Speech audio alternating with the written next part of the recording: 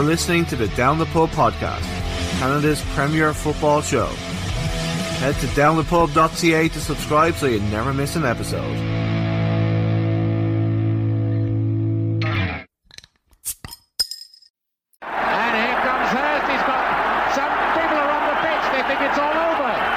It is now. It's four. It's Torres to give Chelsea a place in the Champions League final. The headline has been written. Unbelievable! There, it's come through here. McAteer. Hooray! What a day! Good back. Oh, what a goal! Absolutely stunning and breathtaking from Roy O'Donovan. Might be one of the best strikes we've seen all season. Found by Josh Rose. He chested it down and emphatically volleyed past Galekovic, who could only watch. So, welcome to this episode of the Down the Pub podcast. We have crossed continents and vast oceans to get this player onto the podcast. Welcome to the show, Newcastle Jets player Roy O'Donovan. Welcome to the show, buddy. Thank you. How are you doing? Doing good, man. Doing good. I really, really appreciate it. So, first question is, how's life in Oz, and is there many restrictions down there? Yeah, look, life in Australia is a lot better than a lot of places. We're very thankful. The Australian government done really well. They locked down the borders early on, and things are back to normal pretty much now. So we're very fortunate, and the sun is shining and the smiles on faces. So yeah, normal life resumes. Amazing. So how have you found the standard of football out there in Australia? I know the league starts off as well at the end of the month. So just the second part of the question is, like, how does pre-season differ over there compared to what you would do back in England? Right, yeah. Well, look, standard-wise, football over here is good. I mean, teams generally try and play the right way. They want to get the ball down and play football. Obviously, it's difficult conditions. We play during the summer over here, which is pretty hot, hard pitches and all that kind of stuff. But in fairness to Australia, look, you're allowed 5 foreign players, and they tend to get decent quality over here, so that brings the standard up. And a lot of the teams, their Aussie players would be Socceroos. They'd have a couple of Socceroos in their team. So it's a good standard of football. As I said, it's physical. They like to pass the ball around. It's a challenge, and I've been here now. This will be my 5th season, and I love it. Pre-season wise, I don't love that too much. It's a very long pre-season. 3 months usually is pre-season over here, and there's a lot of running, there's a lot of beach running, there's a lot of physical stuff, and pre-season friendlies that you really, after about a month, you're done with it. You just want to get into the real stuff. But anyway, as you said, I'm nearly at the real stuff now. New Year's Eve we kick off, so I can't wait to get going again. Amazing. So how does the Irish complexion deal with like all the heat and the sun and stuff? Yeah, well, as you can see, I'm very dark anyway, so I don't even need to wear sunscreen. Obviously I'm back to 50 out of my nut. I have to make sure I'm prepared, and that's even at night time. So so it is. Look, it takes a bit of getting used to. I won't lie to you. Even just playing in it, just trying to get your oxygen in and stuff like that, takes a while, but. Yeah, I'm just about used to it now, I would say. So just for our listeners here in Canada, there will be subtitles just so they can know what's going on here. So so you've kind of built yourself a bit of a bad boy reputation over there. Do you think it's warranted? And do you think that you're going to be picked on by referees because of that? Nah, look, it's settled down a little bit now. I feel like I had 2 high profile kind of sendings off over here that were, I thought, look, over dramatised. The fact that I wasn't Australian doesn't help. The bit of a stigma with the fighting Irish and all that maybe went against me. Look, I'm a pretty fair player. All I ever want to do is be the best teammate I can be and try and win football games. And sometimes you step over the line, you make mistakes. Whether people think they're genuine mistakes or not, that's other people's opinions, but I just want to win football games and score as many goals as I can, and I've always been like that. Don't get me wrong, I have a bit of an edge to me, but if I didn't have that, I wouldn't be in football for the last, 18, 19, 20 years, whatever it is. So you need to have an edge, you need to have some sort of, aggressive streak in you, and I certainly have that. So. Does that feel weird saying that you've been in football for like 20 years nearly? It feels very strange. It feels very strange to think that I was doing my first pre-season in England with Coventry when I was 15 years old. It seems it seems a long time when I say 20 years. It doesn't feel that long ago, but yeah, hopefully I'm older and wise. I learned a lot, and I'm still here. I'm still standing. So. So just talk about Coventry there. Like you were you signed for your first pro contract, I think. There was it 3 years. One was a YTS scheme thing. Right. Yeah, so here in North America, like a lot of players go to college and then they go into the draft for the MLS and then they get drafted that way. So there's not that kind of learning curve for when you're a kid and stuff like that. So can you just explain to people what the YT scheme is and what does it entail? Yeah, well, at the time, I think it was like you get £75 a week. You get your digs, your living accommodation looked after. So with Coventry, we lived at the training ground, and we basically we trained morning and afternoon as a team. But back in the day, we had a lot of jobs to do, so we had to look after basically the first team's kit, the boots, make sure the place was clean, mopped down, toilets were clean, shower area was clean. And everything was ready to go for the next day's training. So you'd be up at 8 o'clock, starting your jobs to be ready for the first team, who are the most important part.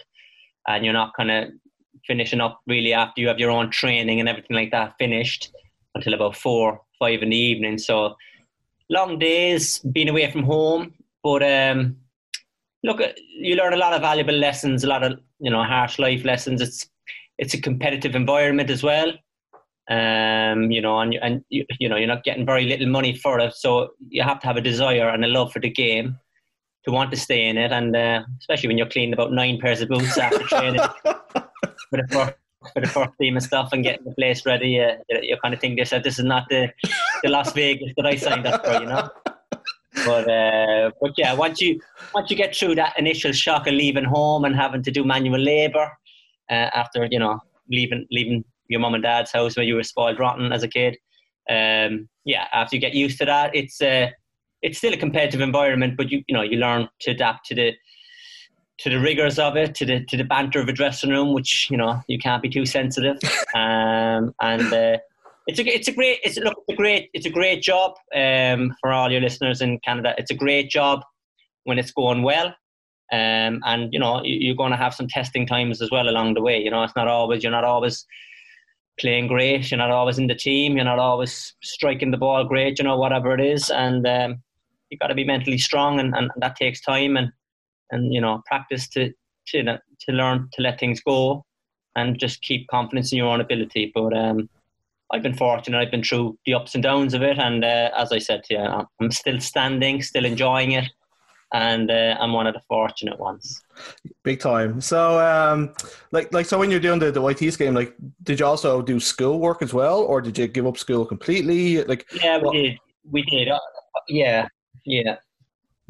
So I think that was like a part of the scheme was you do half day on a Monday. So you do one session on a Monday on the pitch, and then you go into the classroom for the afternoon, and then all day Wednesday. So I did sports science. So you learn about, exercise physiology, you learn about massage, you learn about, dietary requirements. So it was good. It all kind of linked into my career as a footballer, which helped me.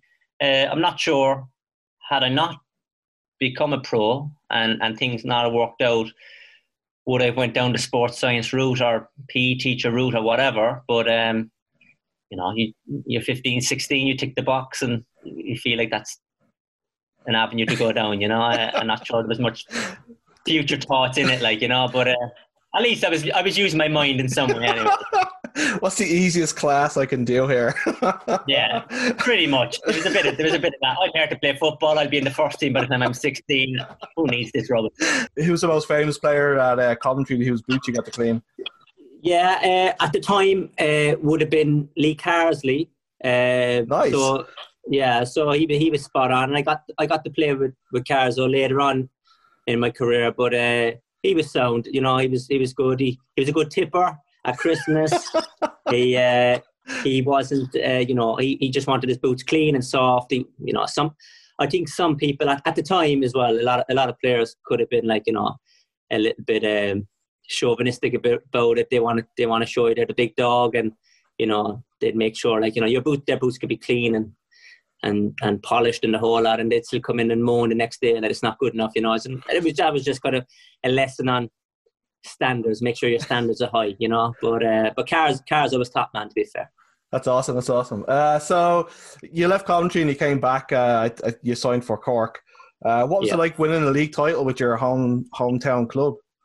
That was fantastic, honestly. It actually worked out great for me. You know, obviously I was disappointed that I hadn't broken into the first team at Coventry, but, you know, it happens at 18, 19, and, you know, you're still not fully developed physically, mentally as a football player yet. And, you know, you didn't get that break of luck where someone like me and just put me in the team and gave me a chance. But it was a blessing, because I went back to Cork City, which was a club that was building and getting bigger, and there's a lot of hype around it, and I got to play with a great team, a great bunch of guys who all went on to do great things in the game. Damien Richardson, who was the coach as well, was the perfect person for me to let me, you know, be myself and play my game and express myself on and off the park. I felt like my personality could show, which is not always the case. And yeah, we won the league that year, and it's unfortunate in the few years that I was there we didn't win it more. We tended to lose a couple of good players every season because people knew we were a good team, and you know, financially I think we had a local business owner by the name of Brian Lennox, who took the club and done great things, taking the club forward. But obviously it's a business and he had to keep things afloat, so players were coming in and players were on the move, making money for the club, and you know, it hurt us. But yeah, I got to play with some really, really excellent professionals and players at the time. So what was it like going from like playing in the U teams at Coventry to then you're coming in, you're playing against like senior pros? Like, what was the step up in like physicality and stuff like that for you? Yeah. Well, I suppose from Coventry, as you said, I was playing reserves and youth team football, so yeah, I suppose physically it was different to go play men's football, and especially in the League of Ireland at the time, even though teams did try and play, and there was some really good teams at the time, Shelbourne, St. Pat's and Bowes, to name a few there, Derry. But physical, I mean, you had to be tough. You had to, you know, stand up and be counted, you know, because any chink in your armour in the League of Ireland, and you know, and like you were seen as the weak link, and you know, teams would pick on that. So you know, just because I was the youngest, I didn't want to be the weak link and let the lads down. So you know, I gave as good as I got, and it was a good ground for me. And you know, I had a few sendings off as well at Cork in the day. I got a few slaps on the wrist from Damien and the boys, but by and large, it went really well for me. I scored a lot of goals there, assisted a lot of goals, played the first 2 seasons predominantly on the right wing, servicing the likes of Neil Fenn, John O'Flynn, George O'Callaghan, Kevin Doyle and Shane Long. So some really good attacking players there, just without even going to defensive players. And then, you know, a few of those players left, Fenny, Doyle or Longy left along the way, and I got my chance to go up as striker, and the goals flowed. And I got to play with Neil Fenn as my strike partner, so he would talk about him as being a number 10 in today's formations, and I was the number 9, so I had the legs to go beyond, and he was the clever one that linked the play, and he was brilliant for me. He was so unselfish, so clever at putting the ball into space for me, and I thought we had a really good partnership. And I'm sure he would say he even scored a lot more goals playing up front with me, and we just had a good partnership than he would have done, you know, with anybody else. So yeah, I enjoyed it. It was a good grounding for me, and I wish I could have played with a player like that more often in England, because I always felt, you know, when I played as a striker in England, I was always looking for someone who was that link player, an unselfish player that could play the ball, you know, play to my strengths, which was, you know, being a quick player, get the ball in behind teams and give me a chance to run and bear down on goal. And more often than not, you ended up playing with kind of very similar player to yourself if you played in the 4-4-2, kind of athletic players, and as I said, likes of Fenny and that were worth their weight in goal, just sheer football intelligence. So we had Neil on the show there a few months ago during lockdown, and obviously he was manager of Cork at the time. Yeah. Looking at Cork from the outside now, like, what's it feel like looking at the club, like the way it's kind of gone down, like they got relegated and stuff like that? Like looking at from the outside in, where do you think it's kind of gone wrong for them? Look, I suppose with everything in life and football especially is no different. Finances, I don't think they had the biggest budget in the world to go and get some of the best in League of Ireland to really test the top four. Unfortunately, they had a very young squad, and I'm sure going in there, their remit was, to maybe not to win the league, but certainly be competitive. And unfortunately, results didn't go their way. I don't think they had the best stock of players. They probably had a good group of young players they could work with. But unfortunately, you need a bit of experience and you need a bit of quality. And you need to be able to score goals. And unfortunately for them, they conceded a few too many and they didn't score enough at the other end. And results ultimately cost Fenny his job. And I'm sure that'll disappoint him and Joe Gamble, who was his assistant, because it's a club that would have been close to their heart. But fortunately, that's the game. It's a results business, and somebody gets the blame. Usually, it's the coach.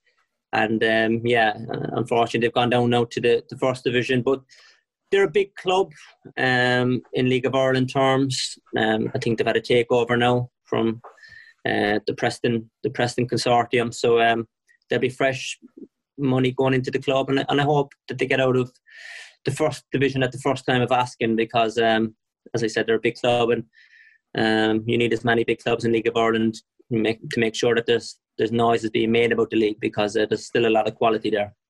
Yeah, I'm from Dublin, but you don't want to end up with just 10 Dublin teams in the league, right? I mean, you need to have the regionalisation, and it is a kind of shame to see such a great club like going through tough times like that. But do you think that that money that's coming in, do you think there's they have to be kind of careful? Because how many clubs have you seen where these investors come in to rescue things and it ends up being worse than what it's been? Yeah. And Cork City have experienced that themselves previously, over a decade ago now. But look, I hope they do things the right way, the sensible way, to bring in just the right amount of players and quality to get them out of the division first and foremost, and they can start thinking of the bigger scheme of things after that. I think first and foremost, get out of the first division, which I think is achievable with just a few additions and just the right culture at the club. And I think they will. I just hope it's positive things for the football club. I don't know what the new consortium's plans are. I really don't know a lot about it. But I just hope that their intentions are good and for the betterment of the future of Cork City. So they haven't tried to get you to go back? No, they haven't. No, they haven't. They haven't called me. They know how to find me. But look, at this moment in time, anyway, I'm very happy where I am. So maybe I wouldn't be taking that call this So you, like yourself, and as you mentioned, Shane Long, Kevin Doyle, these are great adverts for the League of Ireland and how good the quality is. And you guys got to leave and go off to England and stuff like that. Obviously, you want the League of Ireland to do well. What do you think they need to learn from the GAA? Because the GAA is like great at fundraising and they're great at lobbying politicians to get kind of what they want to. What do you think they need to learn from the GAA to kind of build the game up to a higher level to keep? Because how many times have we seen where it's almost kind of collapsed because of money and all that kind of stuff? What do you think they need to do to kind of get it to the next level? Well, look, what we have in Ireland, the government are great for helping the local GAA clubs, because hurling and Gaelic football are our national sports, and because they're amateur status, they get all the grants, and they build up their clubhouses and they have club bars and they have great facilities. But League of Ireland is kind of considered professional football, and really and truly, it's barely that. I mean, the players are professional in terms of they don't work a job and they're playing football for money, but there's not a great deal of money in the League of Ireland these days. facility-wise, there's the likes of Shamrock Rovers would be, and Cork City, to be fair, even though Cork City don't own their own stadium, facility-wise, it's not there.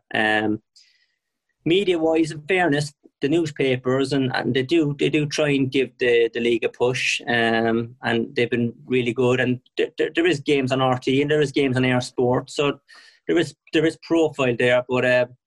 But yeah, look, they need funding from the government. They need something to help the future generations of Irish players coming through. They need facilities for all these academies, these National League academies that are sprouting up, and they need, finally they need stadiums and facilities that want and get people to go to the games. There's, we love football, we love sport in our country, whether it's hurling, football, rugby, whatever it is, definitely soccer. But the League of Ireland is kind of like seen not in the kind of a great light sometimes, and people say they don't help themselves as clubs, as you said, financially in turmoil and this, that and the other thing. But there's a lot of good people trying to do the right things for League of Ireland. They just need support, and most of that is financial, whether that be grants from the local governments or national government. It'll benefit the Irish youth and players that are coming through, because that's the only way we're going to compete at a national level going forward. I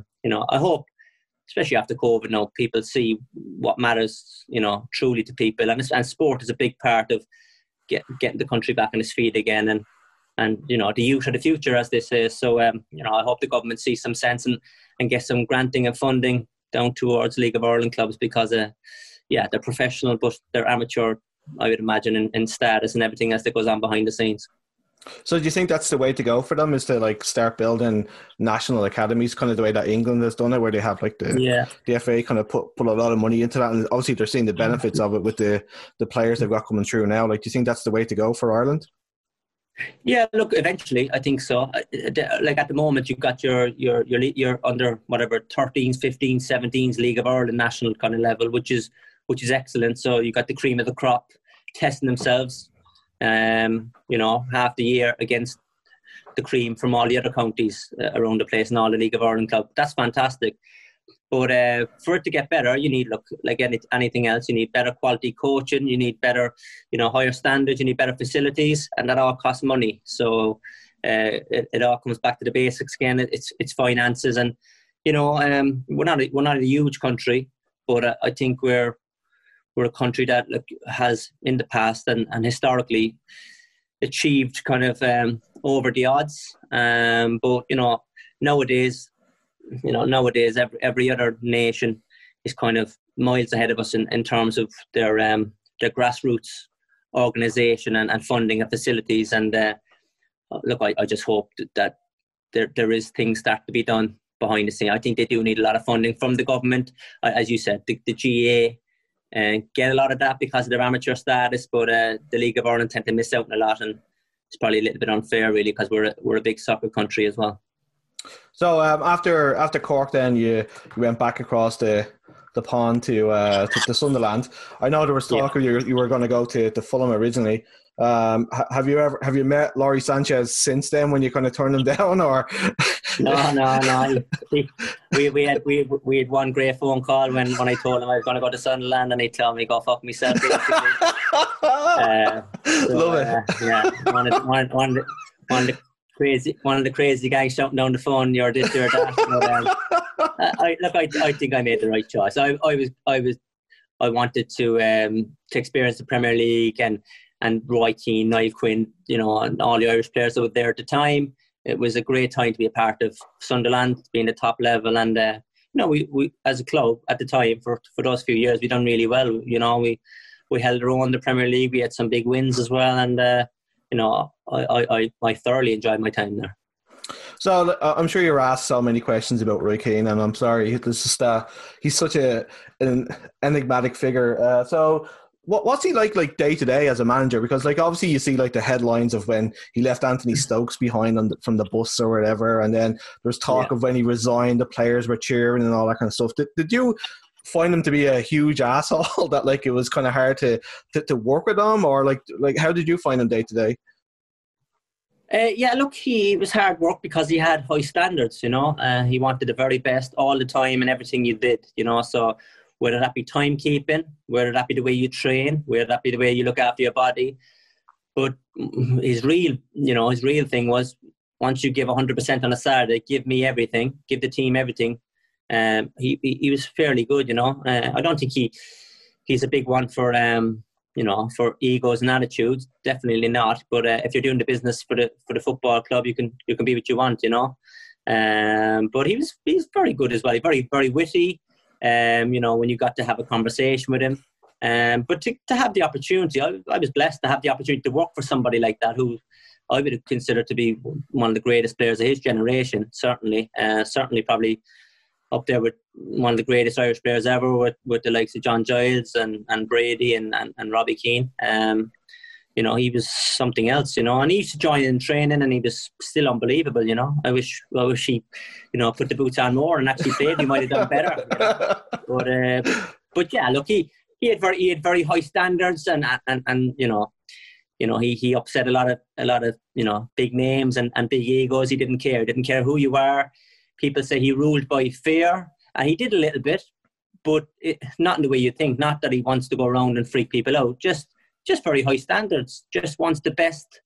He wants you to be better than you even think you can be. And he was, you know, very, very harsh and just want you to be 100% on it every day, whether it's training, games. Just be on it, do the right thing, and you'll be all right. And I was lucky enough. I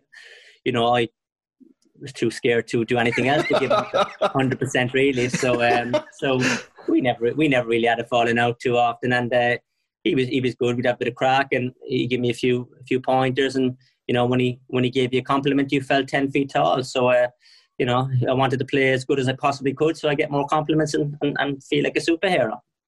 So that's the thing, though. Like, I mean, like what you're saying there, like giving 100%, you know, being on time, like that just seems like to be expected. Why would people have an issue with that? I don't quite understand, like, why somebody would get pissy with Roy Keane if he's expecting to be somewhere on time. Like, you're a professional, right? And you're being paid quite a lot of money. And I think that's where, like, fans look in and kind of, like, maybe just be a bit pissed off with professional footballers with the money they're on and stuff like that when you hear people being upset about wanting to be on time.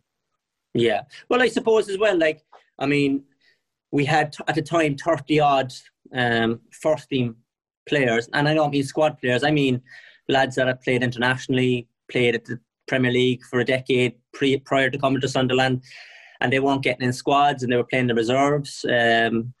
So it was Roy Keane's version of what he thought was their 100%. You know what I'm saying? Okay. So it wasn't their version. I'm giving you 100%. And you know, he's saying, no, it's not good enough. You're in reserves this week, or you're not training with the first team today. So he didn't care who he upset. All he cared about was results and getting the best out of his team. And that's what I'm saying. I mean, he didn't kind of bow down to anybody's ego. You know, and he was you know, a top player. He could give his, you know, he could give it out, and you couldn't really say much back to him because he was a top player in his day, you know. But yeah, I suppose it would have been hard for the likes of, you know, Andy Cole and Dwight York, who coming to the end of their careers, and probably weren't at the same, you know, level they probably were 4 or 5 years previous. You know, do you know what I'm saying? It's probably hard for them to take a spray off. Roy Keane had been their teammate a few years previous, but that's just part of the game, isn't it? You know, but. Look, I found it to be good. To be fair overall, I didn't feel he was the lunatic sometimes people make him out to be. But he gave you a glare every now and then, and you know, looking back now, it's just funny. Just his ways are quite funny, but he's straight to the point. There's no messing around. Well, at Sunderland, then I think Roy lasted maybe like 1 or 2 seasons when you were there. When he left, because he obviously like fought to get you into Sunderland. Like, so what are you thinking then when he resigns? Like, what are you kind of start panicking then, going, what am I going to do? No, look, I'm not panicking. I'm still only a young boy at the time, and 21, 22, whatever it was.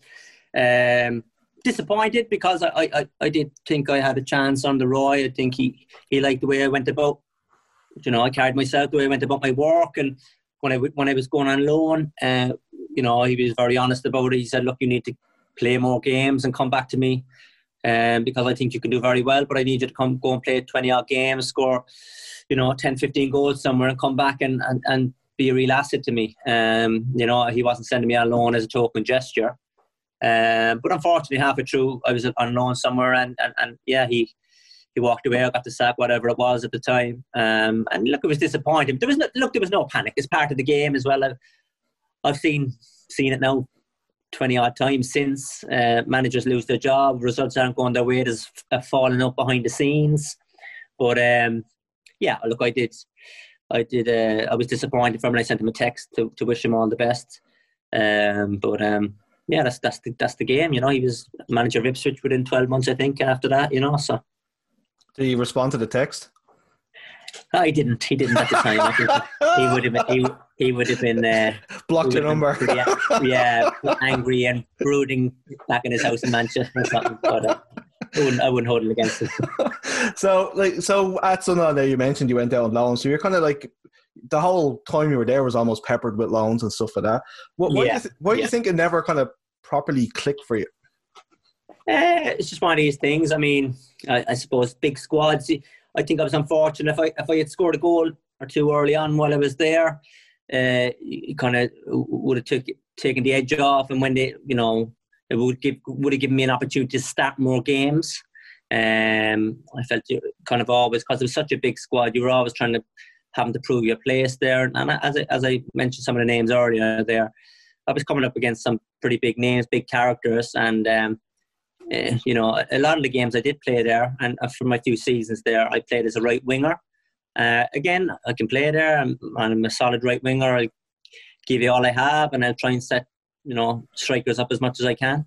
But I think my main strength is my movement and getting in behind teams and trying to score goals. And unfortunately, I didn't get a chance to play a striker as often. And as I said, looking back, if I had scored a goal or two in the games I did play, it might have been a different story. But look, it's just the way it is. It's not easy. No matter how good you are or how good you think you are, you need a bit of luck along the way, and you get it sometimes, and other times you don't. But in the games I did play, I gave it my all. I thought I played really well. I got better as my time went on there, and I'm sure I would have done great had I had more time, which I wish I did. But it's part of the game.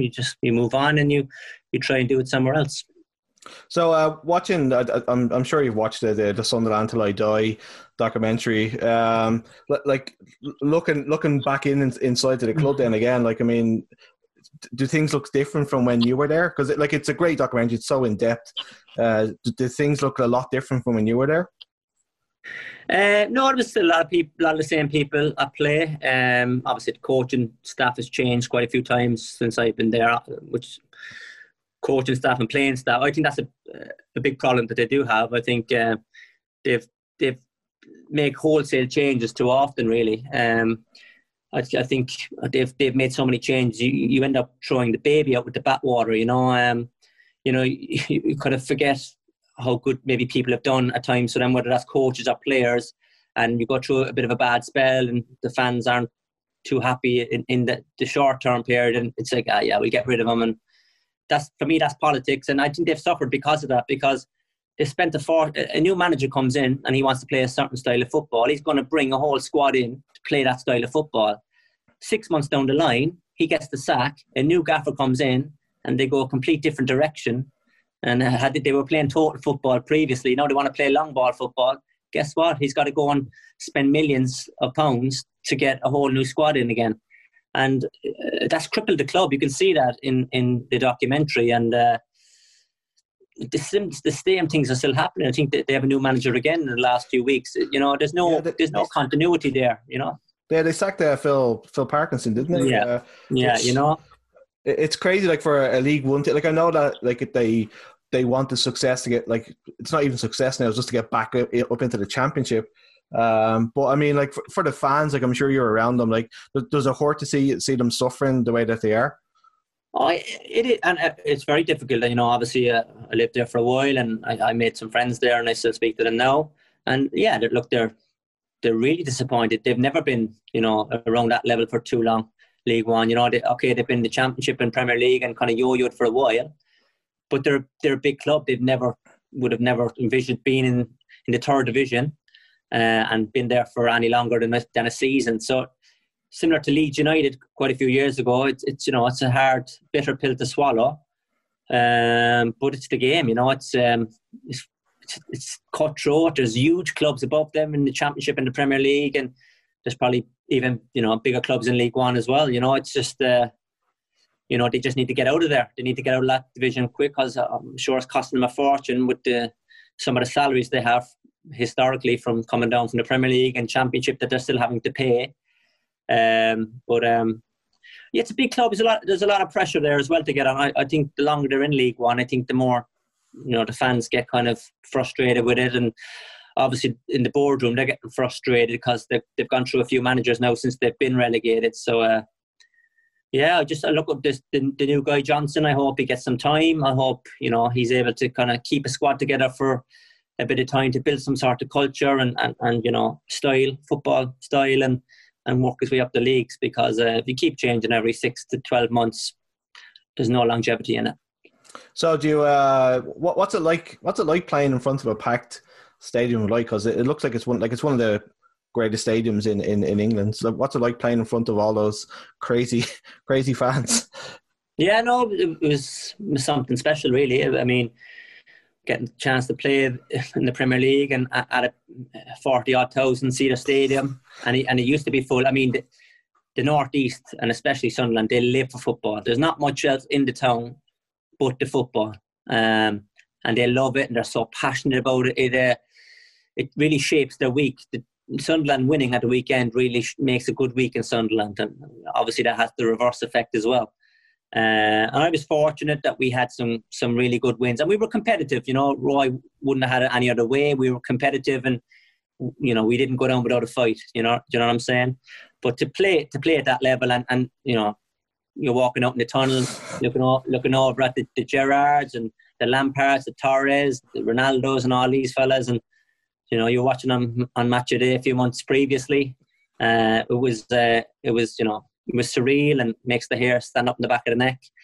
And yeah, I was, you know, I was loving life. You know, everything was 100 miles an hour. It was, you know, there was pressure, there was nerves, there was anxiety, there was enjoyment, there was passion, there was everything rolled into my time at Sunderland and learning to be a first team player. But I wouldn't change it for the world. It was a fantastic club to be a part of for a very short time, and I learned a hell of a lot from the people there, and just getting the chance to play with what I consider to be a big club that's you know, not at the level it should be at currently. So you played under Ryan, and you played under another Premier League legend in Robbie Fowler. Mm-hmm. How do their styles differ? Yeah, look, I thought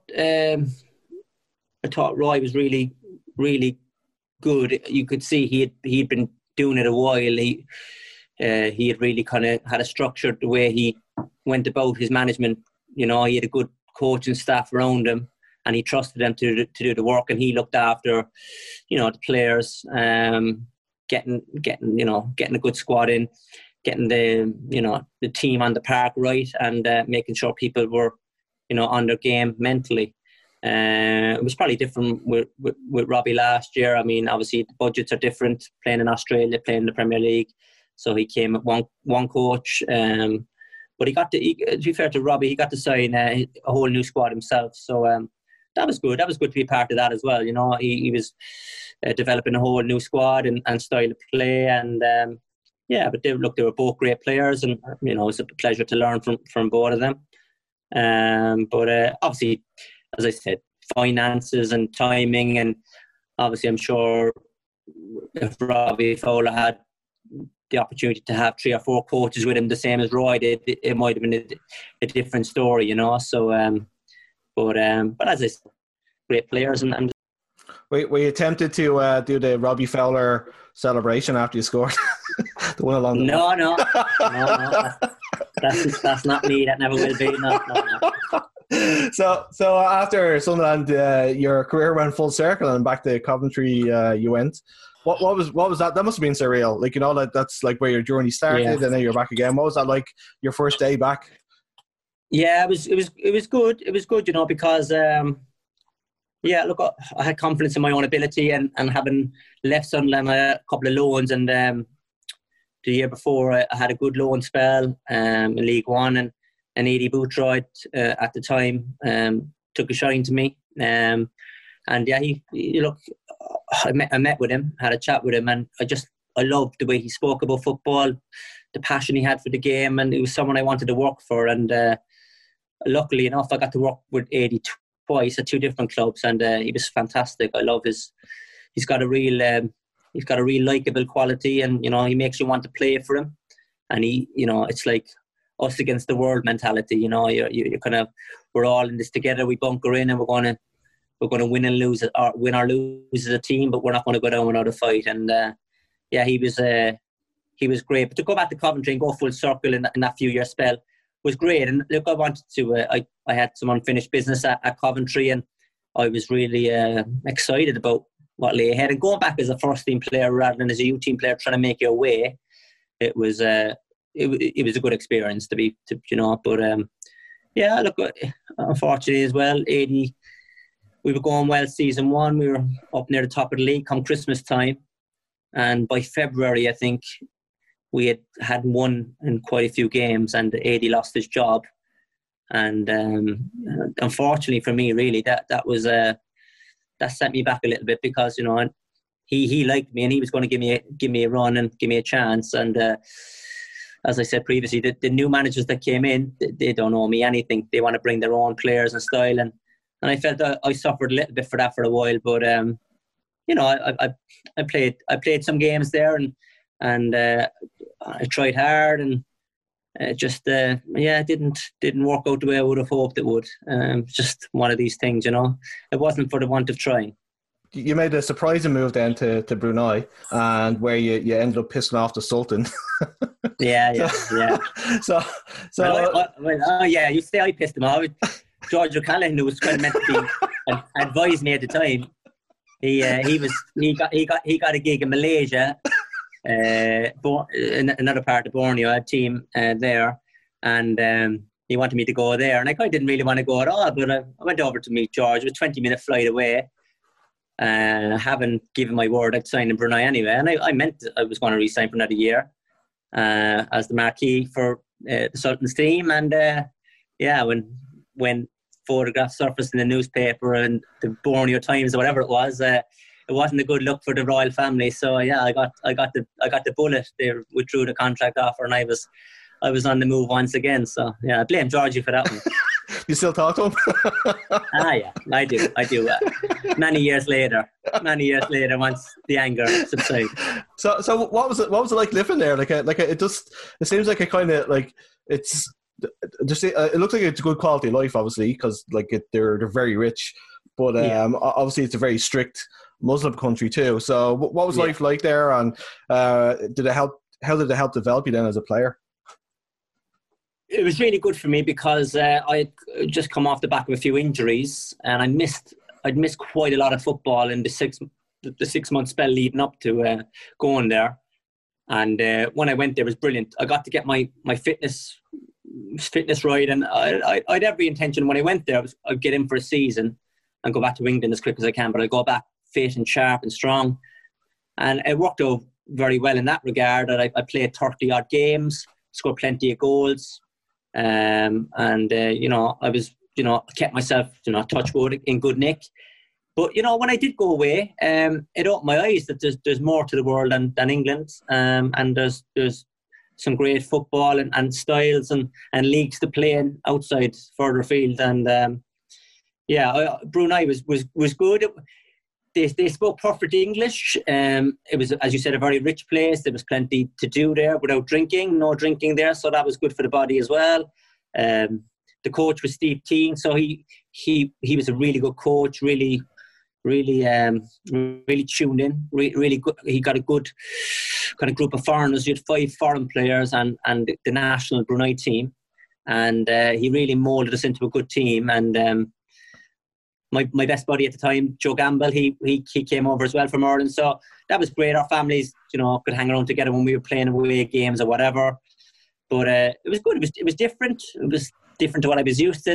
Even just the kind of the way the Bruneian people are in a football environment, they're so nice and gentle. The Islamic culture, like, they're so nice and gentle, and myself and Joe were coming from a culture in Ireland and England where, like, exactly. If things weren't right, you let people know about it. And the poor Bruneians are like shell shocked when we start up. Lucky enough, they didn't understand us half the time, like. So, but no, we look. I definitely had to curb my anger a few times and be more of a gentle leader. But it was an eye-opening and great experience, and it opened up the doors then to go and play in Australia, which always in the background I always wanted to play abroad. So Brunei opened the door in that regard, and as I said, got me fit and sharp, and I scored 26 goals I think that year. So like, it was the first time in a few years where I felt like myself. I felt I was moving well. I was sharp. I didn't feel like I had any real niggles. Nothing to write home about anyway. So it just got me primed for something else. And Australia and the MLS were always in the back of my mind. Even when I was playing in England, I'd always like to explore that. And when Australia kind of reared its head, I went with it. And I'm glad I did. It's been a really good balance for us, football and family-wise. I love living here, but also the football is really competitive, and there's a similar culture here to Ireland and Britain. I don't have to watch what I say. Probably have to watch what I do sometimes, but other than that, it's okay. So when you were in Australia there, you were playing for Brisbane, and you went back to Newcastle. They put a big banner of you with the snake's head and all. What was that? Well, that was Central Coast. So originally, when I came here, the first couple of seasons, I played for the Central Coast Mariners, which is about an hour north of Sydney, and Newcastle is about 2 hours north of Sydney. So that's the big derby up this way.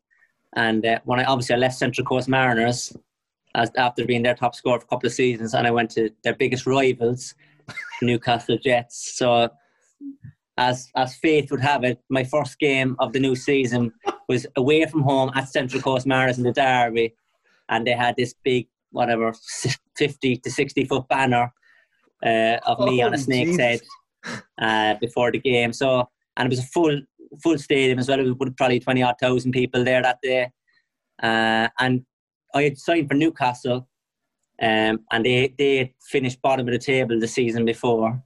So people were kind of questioning that as well. But there was big things happening. We signed some good players, and long story short, I scored a hat-trick that day. We won 5-1, and that season with the Jets, we went to we finished. We just missed out on winning the championship, and we got to the grand final. We were lucky to lose that as well, but it was a fantastic first season, and it was great. It's great stories. I laugh about it now, but it was a bit unnerving at the time. So now you know what it feels like to be like Luis Figo when he was at Barcelona. Maybe a smaller scale. Yeah, I wasn't getting any pig's heads thrown at me at the corner flag or anything, but yeah, maybe 10% of that. Yeah. So what's like? You're 35. I'm not trying to say anything, whatever. Like this, be disrespectful because I'm 42, so I can't really say anything. But so what's the plans when you hang up the boots? Are you gonna stay in Australia and get into coaching, or would you see yourself going back to Europe? Like, why anybody want to go back to England and coach? I don't know, because what you're saying there is like it's a brutal fucking job, to be honest. Yeah, coaching in England. Like, is that something that you'd want to get into? Yeah, look, I'm doing my coaching badges and stuff like that, and I do a little bit here and there in the media over here, obviously to do with football and that kind of stuff. Look, football has been my life and it's been my passion and still is. As you said, 35 is young now. So I want to try and play for as long as my body will let me do it at a good level. At this moment in time, touch wood, I feel great. I feel strong. I feel, I have no problem backing up. But yeah, look, there is a little bit of you have to have some foresight, and I'm doing some coaching badges and I'm just getting myself prepared. But lifestyle wise, yeah, look, I'd love to stay in Australia. I mean, football over here is getting bigger, similar to Canada, similar to America. It is growing. There's more participation. There's more involvement. It's getting a bigger deal. Ideally, yeah, I'd love to stay here. I think it'd be cruel on my family to move them, anywhere else. We obviously miss our family back in Ireland, but they're young enough to travel. We're young enough to get home every year, so it's fine. FaceTime is great. But I don't. Yeah. Look, in an ideal world, Australia. I'm not sure. Am I in the headspace to go back to the UK? But look, never say never. So with in England, obviously, you're playing 2 games a week when you're down in the lower leagues, and the pitches are kind of cutting up and all that kind of stuff. Do you think that leaving England in 6 years ago has helped now your career to extend it because you're not doing those 2 games on a muddy pitch and all that kind of stuff? Maybe. Yeah, maybe. That's a good point. I mean, I suppose, yeah, and especially come Christmas time in the new year when the pitch is and it's cold, and you've got a game on a Saturday and a Tuesday, and you're kicking lumps out of each other, and you've got a crick in your neck from the ball being in the air all night, and it's coming down with snow on it, and certainly 50 games a season, over 26 games a season in Australia. Certainly, that's managing my loads a lot better, for my body. And don't get me wrong, I've had a few injuries along the way as well, even over here, which is par for the course. But yeah, I certainly feel like it's given me a lot more quality in my career. In the last few years, I'm feeling good on match day. By and large, we play Saturday to every Saturday. So that's been good. And living in the sunshine, a bit of vitamin D, and living by the seaside, it's good for you as well. It's good for the soul. So yeah, there's a lot of things in the mix there. Nice. So Wes was playing with you. Wes Houlihan went over. Yeah. What did you do to him that he only lasted a few months? And I know, man, I know he was absolutely must have been sick of me after a few months. But no, he was great. I think actually he just had his Mrs. Emma they were due to have their 3rd child, and they kind of wanted to be closer to home with family and all. As much as they loved it for the season he was here, I think COVID actually quickened up the process. I think in an ideal world, had COVID not come, he would have stayed here for another year and played, because he'd bad injury. He missed half the season, but when he came back in the new year, he was just getting back to himself, and he was looking outstanding. He kept himself in great nick, but he was looking really sharp, and he was looking like getting back to the Wes of old again, just before COVID. So I think as a family, they made a decision. They were going to go back to the UK, back to Norwich, back to the family home, and he just gave birth again. So they're happy as Larry. I think he does miss Australia. He misses the sunshine now when it's -1 in Norwich. And they're restricted to the house at the moment. But great lad, absolutely salt of the earth, down to earth fella. For all he's achieved in the game, and I was blessed to play with him. At various levels for Ireland and obviously the Jets. But even playing against him when he was at Shelbourne and Norwich, he was always a great player. Always a really good player. Quality footballer, tenacious as well. We had our battles in the Cork City Shelbourne days back nice. Back in the mid 2000s, but he doesn't hold it against me, so we still get on, thankfully, and we still text and call and all that. So yeah. So it sounds like all you needed to do was to offer to babysit every now and again. Yeah, well that's it. Look, I haven't got the patience, Anthony. Unfortunately. So, as much as I like him, he can go back to Norwich if he wants that. So, no. But no, he was a top man, beautiful family, and he was a great football player. But we would have loved to have him back here, especially this year. His little bit of quality for opening up defences, but he's doing well. He's defying the odds with his age as well back in the UK, and he's playing his 2 games a week. So good on him. So just to finish off the show, we just do some quick fire questions, and then you can get back to the sunshine. I'll get back to the snow. So the first question: what's your favorite? What you prefer, Guinness, Beamish, or Murphy's? Oh, do you know what? No, I'm going to say something here. None of them. I'm not into any of them. I'm not. That's why you left. That's it. I got kicked out. My dad kicked me out. He did. Yeah. I know. But I suppose I'd have to say Murphy's at Beamish there, wouldn't I? Really? Yeah. I couldn't give you the credit of Guinness there now. Barry's or Lions tea? Barry's. Tato or King Crisps? Tato. Favourite football book or movie? Favourite football book or movie? Do you remember When Saturday Comes? Yes. With Sean Bean. He was he was a raging alcoholic for some reason, but when Saturday came, he scored 2 against Man United. That was a dream for any Irishman, isn't it? Big time. Yeah, so that was one of my earliest football movies. Yeah. Your favourite pair of boots you've ever owned? My favourite pair of boots. One of my first pairs, I forget what they're called, Adidas something. Might have been. I actually can't remember. They had a red sole. This was before coloured boots. Now I'm that old. Was it black boots? Was it Predators? Red sole. I don't know. They looked the part, and they made me look extra fast when the red was flashing. I know that. I scored a few goals in them. Home and away or neighbours? Home and away. Do you like Vegemite? No. What am I? An animal? Scariest insect you've seen in Australia? A huntsman spider, but they're actually harmless. But they're the size of your hand, and they're hairy and they're aggressive looking. But they're actually the least harmful. It's the small ones you have to worry about, apparently. So, Jesus Christ! I know. I love that's the least scariest thing. The big fucking thing the size of your hand. Yeah, that's a real Aussie thing as well. Don't worry about them. The first time you see one, you nearly jump out of your skin. Like. So, last question then is: you're going to play in a 5-a-side tournament. From the players you played with, who'd be on your team? Right, let me think about this one. Huh? Well, as I said to you, in training he was unbelievable, so I'm going to put Roy Keane in there. Unfortunately, I get a chance to play with him an 11v11, but he was one of the best I've ever seen for a guy who was retired a few years and was still able to pull the strings in training. I'll put Wes in there because I think he was unbelievable. Andy Reid was one of the best 5-a-side players I've ever seen. So I need a defender and a striker, don't I? You can put yourself in. I'll have to put myself in, won't I? I think, a lot of people have said in my younger days I was a 5-a-side player anyway. I'd never make 11-a-side player. So, I stick myself in there. And defender. Let me think.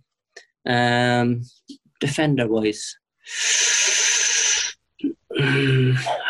I'll go Richard Keogh. Richard Keogh was, when I was at Coventry, was a really solid pro, good lad, and he would leave nothing on the training field. He 100% blood and guts every day. So yeah, we need one defender there with the team in front of that.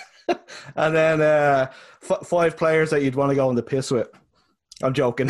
You don't have to answer that. So thank you so much for taking the time to hang out and talk football with me. I really, really appreciate it. Good luck with the new season. And I love your, it's almost like a Formula 1 top you've got on there with all the sponsorships on it. I know. I've got a coaching promo in about 20 minutes, so I'm already dressed for it. All my jet ski, all the badges. They got a lot of sponsorship last year. I need to get a raise. Yeah, some big brands on there. Thanks a million, man, and best luck with the new season. My pleasure. Great speaking to you, and all the best with the podcast going forward, buddy. Cheers, buddy. Thanks, man. And while there's meat on me bones, I hope I'll never be known as a typical homegrown Cork langer.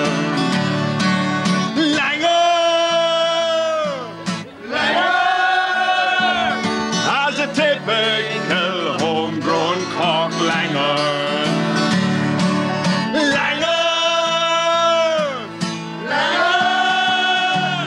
As a typical homegrown Cork langer.